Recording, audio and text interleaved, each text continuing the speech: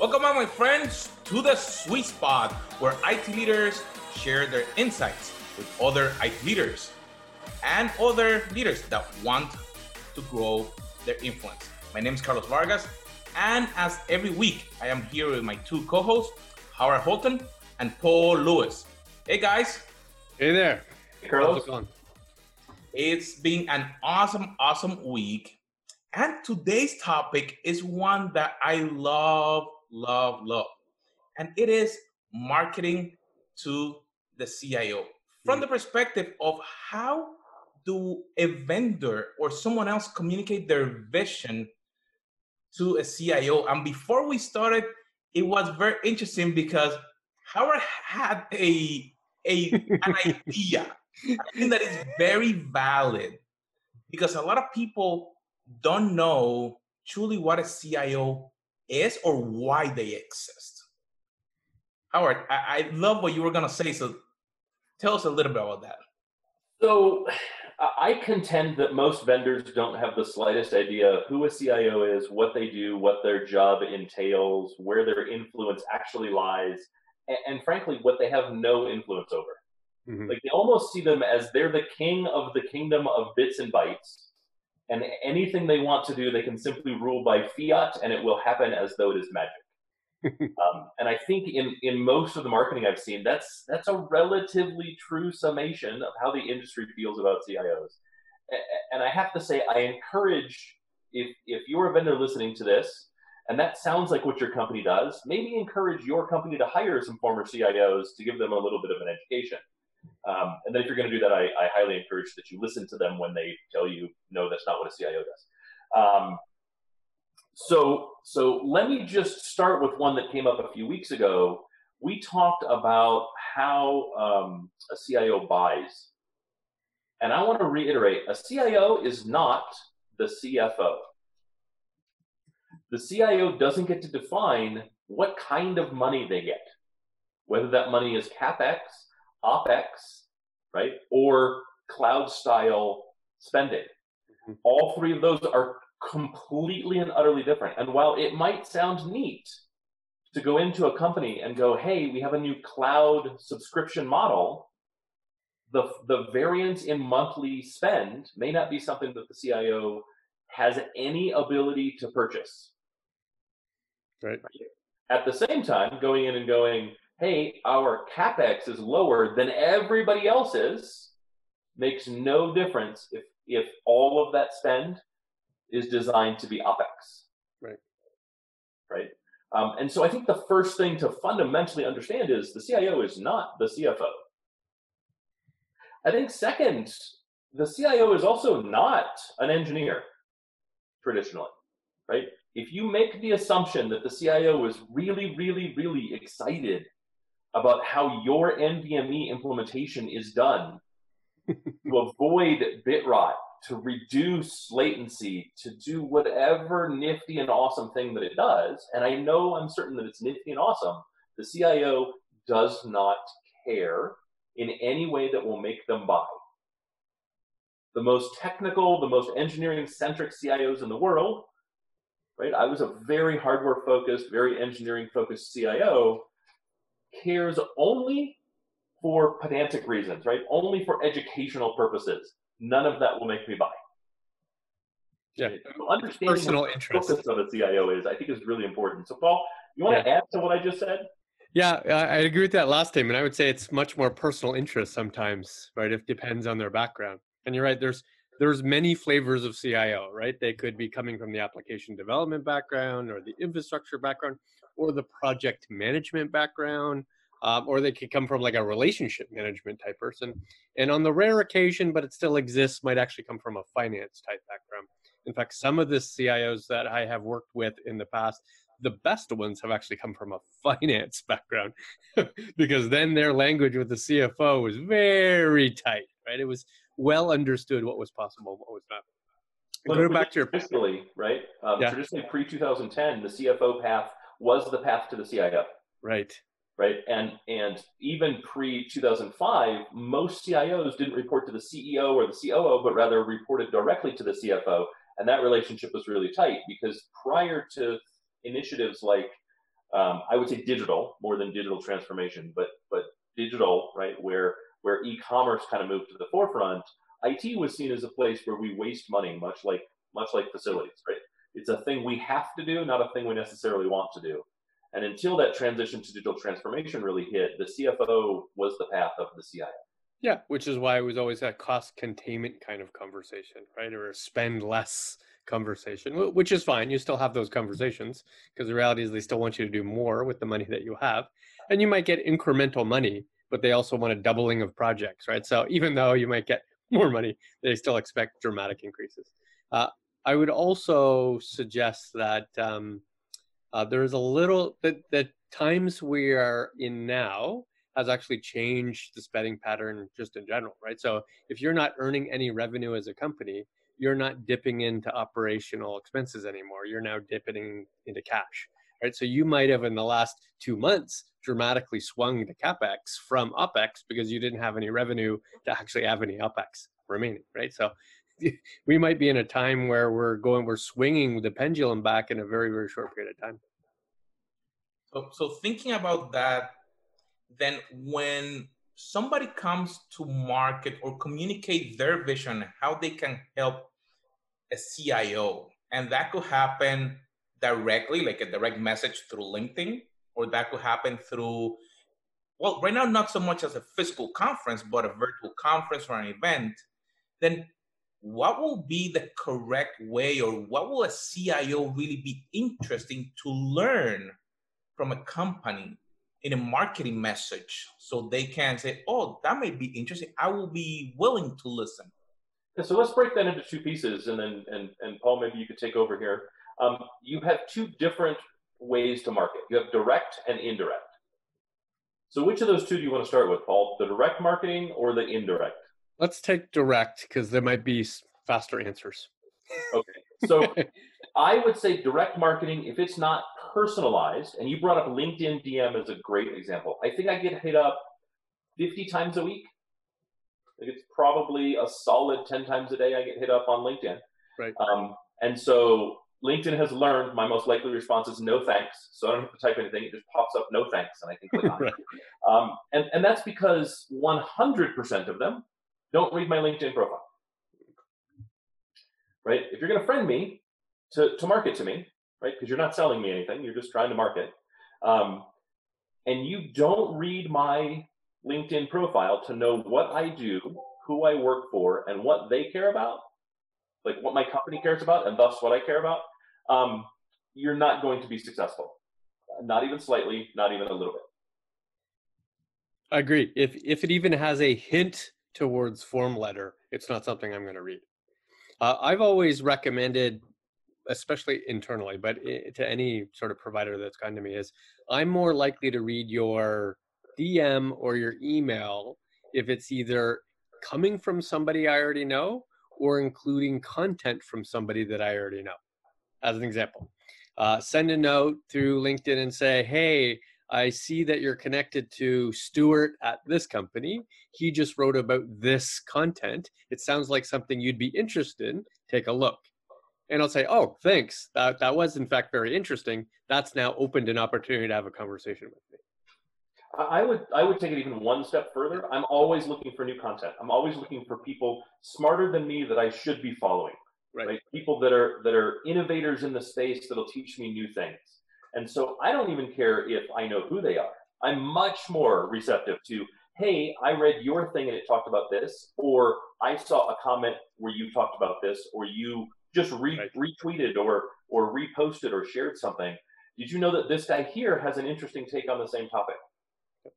I don't actually relate it to them, nothing, and I love that sort of thing.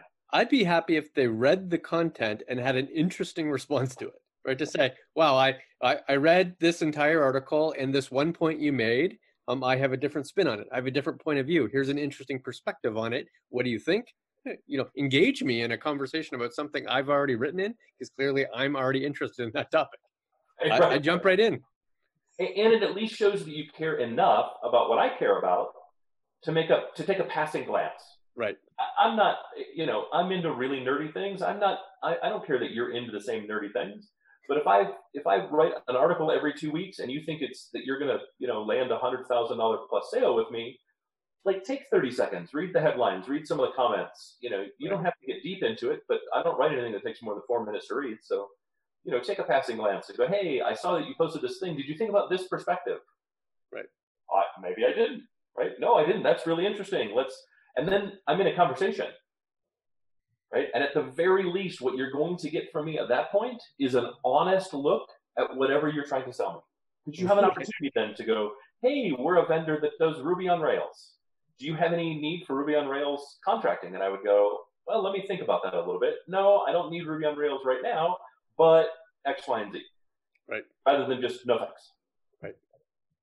So trying to then engage you a little bit with what you have already done, or probably your company have already done, not just a plain blank, here's what I'm sharing with you, or here's what I want to sell you. Right. Yeah. Using my name isn't enough personalization. Right? That's the least you could possibly do. No. The least you could possibly do is when someone calls me Dave. Right. That's the least you could possibly do, and that's happened. Dave and Steven have come up more than once, and I have no idea why. I'm neither of those things. Yeah. If you were to spend more time and double click a little bit more, be a little bit more interested in things that are interesting to me, absolutely. Let's engage. So then how will someone really, from what a CIO will be probably doing on a day-to-day basis, how will they find truly their interest? You mentioned one, there'll be an article, but from that, how do you think that they can find what Howard likes so they can start that conversation? Or what will Paul like from what is outside without having some inside information? Howard, do you want to start? So LinkedIn, right? Everyone, you friend everyone so you can communicate with them. Once they accept your friend request, you can look at who they follow, right? Do you follow any of the same people? I would hope so. If you're marketing to CIOs, you kind of need to immerse yourself into the CIO community a bit, right? And follow, who do CIOs follow? Who do they look to for thought leaders? Who does that one look to? Do you follow any of them? Even if you don't, you can fake it, click on it. That sounds interesting, right? I'm going to go follow the head of Microsoft or VMware or Cisco or Oracle or insert name of company here, insert innovative thinker here, and go, hey, I noticed we both followed the same person. Did you see the thing they posted? Right. I'm not talking about making a tremendous investment. How much can you intuit using the 333 rule, right? How much can you intuit in the 3 seconds it takes to read a headline and the 30 seconds it takes to read the first 2 paragraphs? If you can't make a 30-second investment, you don't deserve to talk to someone with chief in their title. And I'm sorry to be blunt about it, but you're asking for time from someone at the very top of the heap. You should be at least courteous enough to make it worth their effort. A couple other things I think could be valuable. I see a lot of, at least I have received recently, I'm going to say 1 out of every 100 looks like this, where it's somebody I already know is copied on the initial request to me. It's almost like a LinkedIn warm handoff to say, I know you know Joe, and Joe's recommending Sam to talk to you. That's great, because I can see it all in the same 2 line of the LinkedIn request, and I'm likely to engage. The second one is make it obvious that there's a peer of mine, an obvious peer of mine, that has valuable information to share. Maybe it's a webinar or a Zoomcast or some other virtual roundtable, but to know enough about me and know enough about my potential competitors, or at least my industry, to say, hey, did you know that CIO of this other light company is on this conversation? Would you like to participate in this conversation? That I'm more likely to look at it and see it and want to do it because I'm going to immediately think they're a peer of mine. And I'm going to give you another don't do. Don't market a product to me that my company makes. If my company makes a product competitive to yours and you try to market it to me, you don't seem like you've done any research whatsoever. It just seems like you're clicking on people as fast as you can and blasting them as fast as you can, which is entirely possible what you're doing. But it means I'll never work with you because you can't even do me the courtesy of going, hey, the company that you work for makes the same widget I make. Maybe I shouldn't advertise to you. Maybe I shouldn't market to you. The likelihood that your company is going to spend money on the competition is low. Right. So will that be on an automatic way or on a personal way? Because there's two ways of sending you that message. You may see it as an ad. Oh, no. An ad I don't mind, like, because I can ignore ads. That's I get a message on LinkedIn. Okay. Someone has opened up Messenger and sent me a message, and it's definitely a form message, but at the same time, you're really like whoever even charged you for that lead probably you should probably get your $4 back. But if we get out of LinkedIn and we go to email, is there any email, any form, any content that would engage you in any way, that would make you want to respond, that would suggest to you that there's information I'd like to see? A warm handoff, right? Yeah. So and so from in your organization referred me to you. So and so from external organization that you trust referred you to me. And then the same thing, right? I saw a thing you did. I also saw a thing someone else did. I found the differences to be interesting. Would you be interested in having a conversation about it? Right. We all have an ego of some sort, right? So we'd all love to talk about that thing that we did and the thing someone else did that was similar and how they were different and why my opinion is what it is and maybe their opinion will change mine and I can't believe you're interested and that sounds great and right. I mean, honestly, if you find a way to feed someone's personal ego, that tends to work more often than not. Mm-hmm. Or bring me something interesting. Right. I noticed that you're in finance and personal banking. I saw these 3 things that show a trend in personal banking. Do you see the same trend? Right. Like that's interesting, right? Those are conversation starters. Slapping me upside the head with your ad is not effective in any way. Yeah, it actually is pretty counterintuitive. I'm much more likely to see, read, and respond to an email that looks informal, right? That doesn't have the adware logos, that might only have a logo right at the bottom of the signature, right? It just looks like a personal one-on-one conversation that's much more specific to me. I'm likely to respond to that because it feels like a human, right? It doesn't feel like I'm one of 10,000 people receiving this sort of advertorial. So then talking to 6,000 CIOs. Right. That's also another one that doesn't really help because you talk to 6,000 CIOs. I don't have 6,000 peers. Exactly. Right? Like there are way more than 6,000 CIOs, but not every CIO is necessarily my peer. So how does 6,000 CIOs have anything to do with my particular experience, my particular needs, my particular company, right? You just mentioned something that is very interesting. That is that even though there may be other people that have the similar position, they may not be completely related to you because of your sphere of influence. So when someone we're measuring direct marketing. Now from an indirect perspective, how will someone then relate? Because there may be things that may be valuable from other areas that are not directly related to you. How will someone then share something that may not be directly related to your industry or to you, but that they may find beneficial to start that connection with you? So now I think you're into things that really require more work, not less work. Like I think it's much harder to do indirect marketing that's relevant. And so let's start with, you really need to follow the 333 rule. For anyone who doesn't know, that's you have 3 seconds to grab my attention, to give you 30 seconds on why I should give you 3 minutes.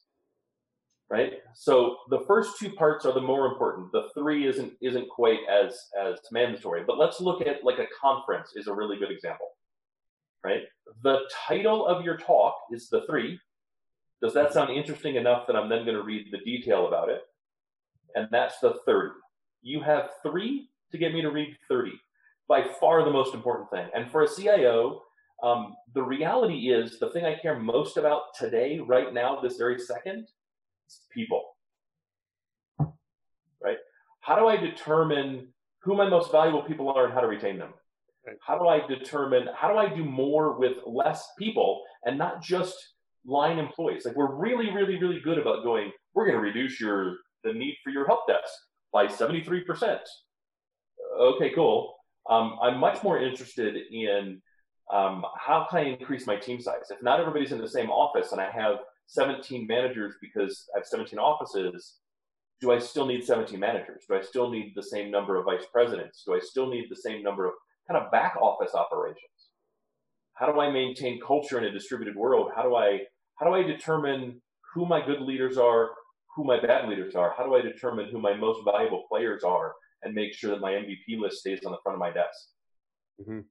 Right? That's the hilarious irony, right? That we always want to reduce our people and reduce our costs and have put so much automation in that I only need one person to do 17 people's worth of work, when that's not the reality in any way.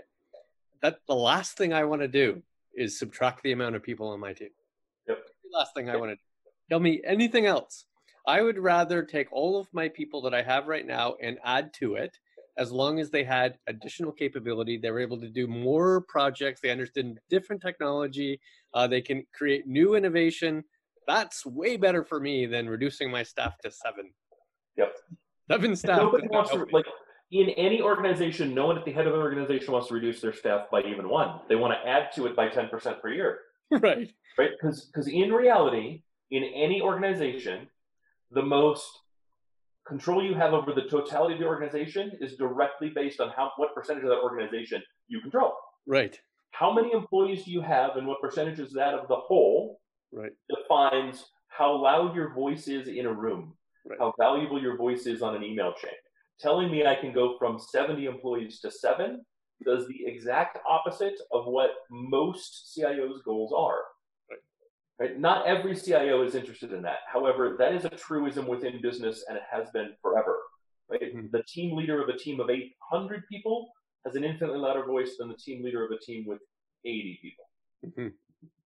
And don't change the language, right? It's very easy to change the language from reduction to shift, right? To say, I'm not going to reduce the amount of people doing your IT operations. We're going to shift them to do something else. That's still not as interesting to me. What's interesting is incremental. Add things to me. Create more value for me. Don't shift anything. Shift is just another word for reduce. I have a thesaurus too. Right. And mine's a pretty good thesaurus. It's like this thick. So like picking a different word isn't really going to win me over. Although I will also say using the same word 12 times does make it seem like you don't understand the definition of the word. So there is definitely some value. So let's give a real-time hint right now. So if somebody, and regardless of where in IT, doesn't matter. It could be in the app dev side, it could be in the service desk, it could be in the infrastructure side, it could be in the project management side, fine. But if you're coming to me to say, I have all this amazing automation, which is great, love automation. Most CIOs, CTOs, VPs love automation. Don't come to me and say, I have all this automation. Isn't it great to either reduce or shift? Come to me to say, I have all this automation, and with this automation, I will additionally give you a whole new skill set you didn't have before. Combine the both. Give me automation and give me training. So I'll give you an example that I used with a customer. Yeah. I will give you an example that I used with a customer. We had a customer that was looking at using some automated analytics, right, to try to do some automated reporting. They had an existing group. It was small. It was like 7 people that did all their reports manually. Mm-hmm. Right. That organization of 7 people controlled all of the reporting for the organization, so they had a lot of influence, but they didn't have a lot of people. And they immediately saw this as another team bringing in a tool to get rid of their team. So they just stood in the way, and they could get no traction whatsoever. And I said, let's take a different tack. And instead, we went to the customer, and we went to that team, and we said, so we have this tool. And they went, yeah, we're not interested. And I said, why not? Are you able to accomplish 100% of what the organization is looking for you to accomplish? And they said, no, we have a huge backlog.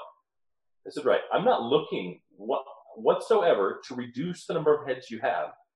I'm looking to increase the value of each of those heads to the organization and make you a rock star within your organization by being able to meet more of the needs.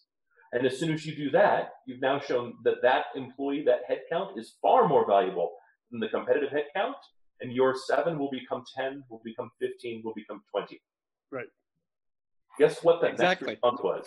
The next I'm going to response was, help how many prove can I see that it? you don't have enough people. Right. That's all you have to say. My job is to help prove that you don't have enough people, and you don't have enough budget, and you don't have enough power, and you don't have any control, and you don't. This is my job, is to help to ensure that you are growing. That would be great. That would resonate. So, guys, I would want to read that document. so this is really interesting. Why then the companies that come and share their message or share their ideas or products do a complete opposite? Is there a complete disconnect that they don't understand how to talk to people? Because this is not just CIO, this is just regular relationships. So I have seen these two words way too often. And I readily admit that organizations to which we have worked for and currently work for also fall in this category. We use the two words pain points too often, as if CIOs, CTOs, VPs of applications exclusively only think about things that aren't working in their organization. That is clearly not true, right? They clearly spend the vast majority of their time celebrating the awesomeness of what they're doing, right? Constantly celebrating the awesomeness of what they're doing. I delivered 200 projects last year. We're 99.99 uptime. We've contributed to this kind of revenue and these kind of customer segments. That's the awesomeness they spend time on, not pain points. When you all of a sudden create a conversation that's almost exclusively pain points, you've already dragged it down to the negative when you should be spending the vast majority of time in the positive. I will take it even a step further. Pain points are tactical, right? If resolving a pain point was as simple as buying your product, it wouldn't be a pain point. And I promise you, a CIO knows if a pain point was as easy to erase as buying a product, they would have already bought the product. Right. Or they flat out can't afford the product, right? But the fact is, we don't think about pain points that way because pain points are tactical. Mm-hmm.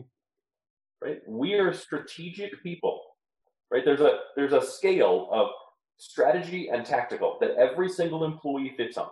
And you can divide nearly every position into a percentage of time thought about the tactical versus a percentage of time thought about the strategic. And that is, this tactical are the things that I can do in the short term to resolve some issue. They tend to be more reactive than proactive. Whereas strategy is, how do I make a decision today that changes my position for the better in the future? Mm-hmm. So if I take every single employee, and let's start all the way down with entry-level help desk, how much of an entry-level help desk person's job could possibly be strategic? The close they get is triaging tickets. Right. How do I look at the things that are in front of me to determine which ones are the most important and have the best benefit by the quickest resolution? Right. Okay, that's strategy. That's the totality of it, and it's within hours or minutes, not weeks, months, and years. As we work our way up, the pendulum swings more and more and more strategic, but by the time you get to the CIO, there is almost nothing tactical. Right. And it's generally inbound, not outbound, as in something is broken today that affects the totality of the company. The CEO called the CIO and said, I want this fixed. Right. The CIO says, hey, where are we on this? Mm-hmm. No CIO I've ever met is dumb enough to go, hey, I think I'm telling you about this for the first time. Right? His team already is aware of it, or their team is already aware of it. And so they're going, where are we on this? Can I get status? And so the tactical information comes into them, and then they relay it out to the others in the organization that they have to either answer to or keep informed. Right? They're not making a tactical decision. They're not going, why isn't Bob on this? Why isn't Phil on this? Why isn't Lucy on this? They're going, oh, that's who you have assigned? I know they're rock stars. Right. So, and to summarize what you're saying, the irony of this, not unlike all the other ironies we talked about, is that the people who have pain points are the most tactical and the least amount empowered to buy anything. Correct. So once you start to talk about pain points, you're so far down the line, you haven't created a strategic conversation. Right. So the conversation needs to be strategic, which means you don't talk about pain points, you talk about how do you help me grow. Right. Right. How do you I'm fine talking about efficiency, but efficiency in that it helps me achieve more of the objectives that the company wishes to achieve. That's right. And if you're really smart, you'll read a 10K or listen to a shareholder meeting and actually see what the CIO is reporting in the shareholder meeting. Right. How many projects do we complete? Because if you come to me and go, I listened to your shareholder meeting, you completed 260 projects last year, I guarantee you I can help you hit 280 this year, right, or 300 or 305, right? Whatever that number is. You set a target that is hard to reach, I'm going to help you exceed it by 5%. Right. Now, I will warn you, if you tell me you're going to help me exceed it by 20%, I'm also going to hang up the phone. Right. Right? Like that's the other thing that companies do all the time is they always give me completely unreasonable statistics. Right. If you're going to give me statistics, please note we are somewhat scientific being in IT. We are not marketing, and therefore I'm going to question your math. Right. Better be able to answer it. And if you're just making it up, you're probably not going to get any further. And don't give me the total scale. Like I don't have 10 million customers. You know, I don't require 300 petabytes, right? These are just numbers that don't resonate with me. It doesn't matter how big of scale you could possibly go, because that is in fact not my scale. And then also don't break it down so low that the number has no meaning anymore either. Right. I'm never going to buy a gigabyte. I'm never going to buy right. an IOP. Right. Right. And so if you're advertising to me, and I promise you this will be my response, if you're advertising to me 3 cents an IOP, I'm going to reply back and go, please send me an invoice for 75 cents for 25 IOPs. Right. Right? And like I'm just the jerk that'll reply. Everybody else is thinking it. Because that number doesn't really have any meaning. I can't translate that through my organization in a really, truly meaningful way. And now you're kind of forcing me to do math on what I've already bought to see what I paid per IOP then. That also has then no relevance. Like we're then trading in numbers that have no relevance. I would really prefer not to do that. Plus, I really don't measure anything on IOPs. It's not a number that is the totality of measurement for me. I do think we need to address before we end events. So let's say they've passed number one. I've read the email, I've read the DM, they're entertaining or inviting us to an event or even inviting us to be a panel, but maybe it's just an attendance to some sort of virtual or non-virtual event. What are the ones you're likely to go to? What is the most interesting to you? And I'm not saying topic by topic, but like what would appeal to any one individual CIO, CTO, VP of app, ITSM, any one of those people? I always come back versus to people a practitioner. Versus a practitioner. Yeah. No, a practice leader versus a practitioner, it's always about people. Right. Right. And if you start getting into individuals, I'm not interested anymore. I want to know, how do I make the team better? How do I accelerate the team? How do I add new capabilities to my team? How do I deliver better on my whole organization, my whole team demands, right? How do I make the totality of my influence more valuable to my company? And I realize it's a big ask, but at the same time, if you think about your thing from that perspective, right? I have a tool that I can sell to a data scientist, or I can sell the team leader on the efficiencies gained by the way my tool interacts across the team. Only one of those two messages is going to resonate with the team leader, and it's not the individual one. Right. So if the topic is geared towards people, specifically leaders, but it could be any of the team. If the topic is geared towards a technology that I'm personally interested in, that might be interesting. If the topic is geared towards an industry to which I currently serve, might be interesting, especially in an industry that's changing. If it's an industry that's failing, right, or challenged, maybe not. Would you be interested in an event that had people you knew, like let's say a famous author or some sports fan, right? Like some clear celebrity to which might entice you in some way? Maybe it's a chef. So yes and no. Yeah. Like if you bring so I'll give you a real world example. I like Mark Manassi quite a lot. He's an author and speaker in technology. He's a technologist. If Mark is speaking, I will go. If Razinovich is speaking, I will go. Right. So if they're an industry specific speaker that I have respect for, even industry adjacent, right? So Simon Sinek is a good example, right? Mm-hmm. I will hands down go. If they've delivered a TED Talk, not a TEDx, but a TED Talk, I will go.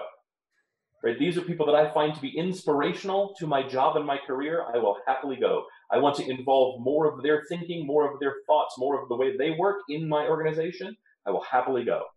And I will have respect for you for getting someone that has that sort of value to me, because I have to assume they have the same sort of value to you and speak to your core desires, your core culture. And thus we may be aligned. Now, on the other hand, if you say, hey, we're bringing in insert name of baseball, football, basketball, movie star, celebrity, right, to our thing, or hey, we're going to bring in Bobby Flay or Gordon Ramsay or my absolute favorite Morimoto, and he's going to prepare the dinner for the event for the 12 of you that are here, that is great, and I will happily go because I am a fat man. That being said, that doesn't really make me interested in your product or interested in what you're selling. You will get attendance, but you may not get post-event engagement. Right. You'll probably have a good time, and I would love it if you did that. But the reality is the goal is to sell me something, and I'm not necessarily more likely to buy something.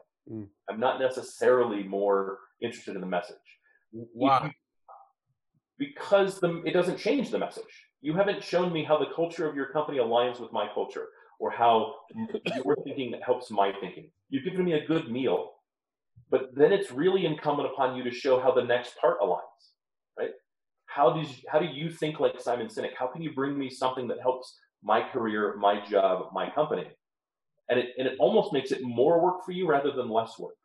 So if you're going to spend $10,000 to bring in a personality, bring in a personality that helps my company, my culture, my business, or me personally grow within the bounds of my career, and get a 2-for-1. Yep, I agree. I would say the celebrity rarely gets me unless it's a celebrity that like I'm keenly interested in. It sounds like James Spader would be somebody we'd be keenly interested in listening to, but that's because we would enjoy his voice. We don't even need video; we could just listen, right? Right. But aside from that, that's not motivating me to buy or care about the product or service. So if we take that away and we look at, is it somebody in IT that we find interesting, some compelling, IBM fellow that we think is interesting, or a Gartner or Forrester, an IDC or ESG analyst, maybe, only if I follow them. If I don't follow them, maybe it's less interesting. So you have to pass the topic first and then pass the speaker second. But if it's, let's say, something like a virtual roundtable, would you need to know who the other participants are before you agreed to be a participant? Or would you believe the topic was interesting enough that you'd want to participate? 45 minutes or less, the topic carries. More than 45 minutes, yes, I absolutely want to know that there's somebody else that I care about that's there. I want to know who the thought leaders are that are bringing the message. More than 2 hours, it better be a roundtable and they better be really engaging, and you probably need to have an opener that is an insightful thinker. I will say that there is one celebrity kind of classification that wins regardless, a head of state. Right. Right. I will go to any event with the head of state and very respectfully listen to them, even if I didn't agree with them when they were a head of state, because I find that to be interesting. I find 0% of them to not be worth listening to for some length of time. Right. Fair enough. So let's say it's now next year at this time and it's a physical event. What's making you go to a physical event? People. Yeah. Far more than topics. I'm going to go for 2 or 3 people that I really want to hear speak, and hopefully have the opportunity to shake a hand and say, hey, you've really influenced me over the years. What are your thoughts on this thing? Yep, I agree. It's entirely people. Both people that I think I can network with, in other words, people that I know that I would believe to be my peers, and people that are speaking on the stage that I think would be interesting. And I think I would spend more of my time in session than I would in networking, only because I'd want to see as many interesting speakers as I can in person, because I can always talk to my peers, across a variety of media. Will there be a different place that will make it more appealing for a CIO to go, or activities that will be around or available in that event. So let's say if like there may be breakouts or there will be after hour things that, let's say there's Disney close by or there's skiing or golfing or something or some activities that they can put together on that event that will make you say, I would prefer to go to that event versus that other event. You actually just kind of scared me with that question. Like I literally got chills. Before we started recording, I mentioned that the U.S. has seen the biggest uptick in COVID since May 1st, right? Like the thought of going to Disneyland right now, although I would love to see the parks I haven't seen, and I would love to see Star Wars Land, I won't. I have no interest in going. And if I heard that I had to go to a large dinner or I had to go to a concert or something like that to hear the speaker that I wanted to hear, I would simply count it as I cannot hear the speaker that I want to hear. I'm much more interested in how are you able to deliver to me content in a way that still provides some sort of safety and security, right? How cognizant and aware are you of the fact that the density of interaction is important, but the density of people I'm not interacting with is also important, or the lack of density there, right? I'm really interested to see, like I would be much more interested in, I have to walk 4 times as much because our vendor floor is now split into more smaller areas, right? And they're much more targeted. Now I'm going to be much more interested in how are you organizing the event? Right? What does the app look like to help me really kind of manage getting around the event, getting to the things that I want to see? And then hopefully companies are now smart enough that in the future, all of it will be simulcast.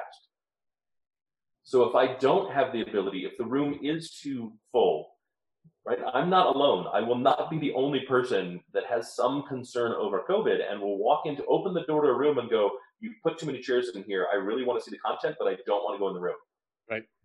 Right? Those are the things that'll make me show up. Yep. And have the technology in place. So allow me to walk in, mark that I was there, watch me walk out, send me the recording. Like make that happen. Like have that automation in place to know that I wanted to see it, but I probably didn't. And therefore, here's the content to support it. And have it all simulcast. In other words, I should be able to walk in that room, notice I can't, go to my room and watch it real time. I want to be able to do that. I want to be able to make lots of those choices in real time. And I agree. If it's now split across 2 Vegas resorts just to ensure we have the appropriate distancing, awesome. I'll make that happen. And yes, will I not get to every session I want to simply based because I can't get to the other place in that time? Okay. Just make sure that those sessions go on more than once. Maybe these things need to be 5 days instead of 2 days just to ensure that there's enough repetition that you can actually go to them. And it's really about people now, if you want me to show up in person. My expectation is Microsoft just concluded Build. Yep. And Build was 100% simulcast. And I believe the ticket was free. I missed it. I wasn't paying attention. And they executed their largest event, simulcast, still provided phenomenal content to people. And did it all from wherever you happen to be. It was beautiful. So I'm told, right? I've just heard from people that it was beautiful. But that does tell me that the technology exists, the ability exists, the willingness exists. So my expectation moving forward is I'm showing up physically in person to talk to people, to have those active conversations that can only happen because, oh, hey, I just saw you. Or, oh, hey, we're going to be in the same place. Right. Kind of the catch-up stuff, the relationship building that is hard to do actively, but really easy to do passively. Mm-hmm. So my expectation is not that I have to choose one or the other, but rather I get the best of both. So we covered a lot, Carlos. Yep. So we share about how to really connect your message to a CIO, how to market to them from the relationship side, focusing on what is important to them, starting with that if we're going to connect with them through LinkedIn, make sure that we take the time, and that's a very important one, take the time to understand who you're talking to. They may be sharing some ideas, they may be doing some things, taking the time, and I'm gonna steal Howard's number. I think it's a 33 rule, like 3 seconds for the title, 30 seconds to read at least a blurb, so you can then share something that is relatable to the person. Then we look at how to do it through email, how to then maybe through physical and virtual events. But most of all, if you listen to this episode, listen that the relationship of the strategy that the CIO is looking is how they can get their people to be more effective, not to reduce, but to add capabilities.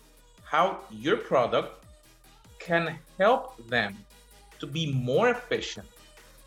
And it's not about cutting people, it's about adding capabilities. Mhm. My friends, it has been awesome to have you with us today. Make sure that you subscribe, you share this message, and we'll see you on our next episode.